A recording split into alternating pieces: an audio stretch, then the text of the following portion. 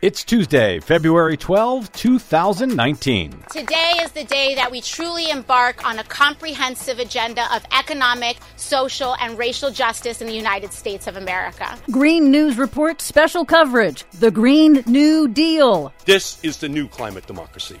Of the people, by the people, for the planet. What's in it, what's not, and what happens next. All of that and whatnot straight ahead. From BradBlog.com, I'm Brad Friedman. And I'm Desi Doyen. Stand by for 6 minutes of independent green news, politics, analysis, and snarky comment. This is a horrific, frightening, frankly, piece of legislation.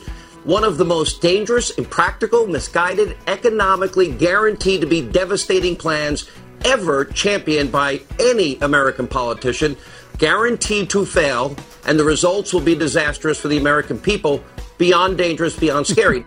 So how do you really feel about it, Sean Hannity? Are you scared? This is your Green News Report.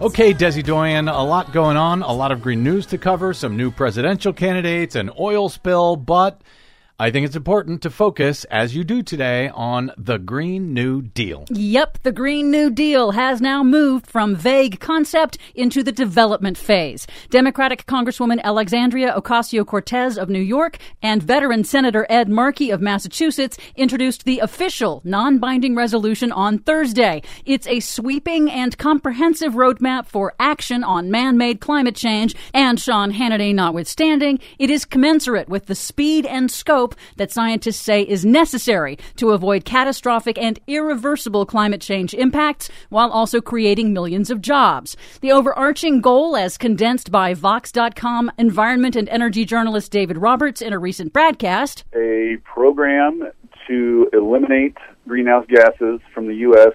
economy through vigorous public investment and job creation. Well, that puts it well. Yes, it does. Modeled after President Franklin Delano Roosevelt's successful New Deal during the Great Depression, the U.S. wartime mobilization that helped win World War II, and President John F. Kennedy's successful Moonshot Initiative, the ambitious Green New Deal framework specifically sets a goal of achieving net zero emissions and creating millions of jobs through massive public works investment in upgrading infrastructure, manufacturing, and industry to cut emissions and increase resiliency, cleaning up decades of pollution, and ensuring just transition funding for all communities and workers, especially frontline and vulnerable communities, like cleaning up pollution and guaranteeing the pensions of retired coal miners. It calls for a 10-year mobilization effort to get the U.S. on the path to rapid decarbonization to cut the U.S. contribution to global greenhouse gases that cause dangerous man-made climate change. It specifies 12 projects for getting there, including upgrading every U.S. building for maximum energy efficiency and transitioning the U.S. electric grid to 100% zero carbon sources. It also calls for cleaning up decades of pollution, protections for workers, universal health care, and a federal job guarantee for those who want to work on the Green New Deal. It also avoids prescribing or prejudging any specific policies like, say, a carbon tax. Now, contrary to many media reports, nothing in the resolution refers to cars, airplanes, cows, or anything else. For the record, Ocasio-Cortez's staff retracted a mistakenly posted early draft document containing language that is not a part of the official resolution. In a press conference, Ocasio-Cortez answered the question of how to pay for it by pointing to previous major federal expenditures, like wars, bank bailouts, and the Republicans' trillion-dollar tax cut, while noting that the Green New Deal will generate jobs and a return for taxpayers. This is an investment. For every $1 that we spend on infrastructure, we get a return on that investment. For every $1 that we spend on tax cuts, we get less than $1 back. And so this is about making smart investments, and this is about making investments that actually generate returns and not lying about the fact that they generate returns. They actually generate returns. And of course, extensive research shows that the cost of action on climate change is far, far cheaper than the cost of catastrophe. Extreme weather disasters in the United States in 2018 alone cost the U.S. $100 billion. In 2017, the cost of extreme weather disasters cost $300 billion.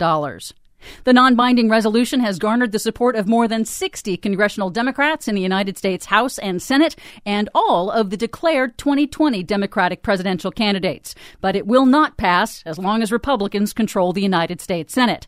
That gives the Green New Deal architects less than 2 years to fill out the framework with concrete legislation. So this isn't so much about saving the world in the next year or two. This is about 2020 and laying out the direction that Democrats wish to go. That is, if the Democratic Party fully comes on board with the Green New Deal. Exactly. For much more on this story and all of the ones we couldn't get to today, thanks to Alexandria Ocasio-Cortez, you can check out our website at greennews.bradblog.com. Find us, follow us, and share us planet-wide on the Facebooks and the Twitters at Green News Report. I'm Brad Friedman. And I'm Desi Doyen. And this has been your Green News Report. Right here.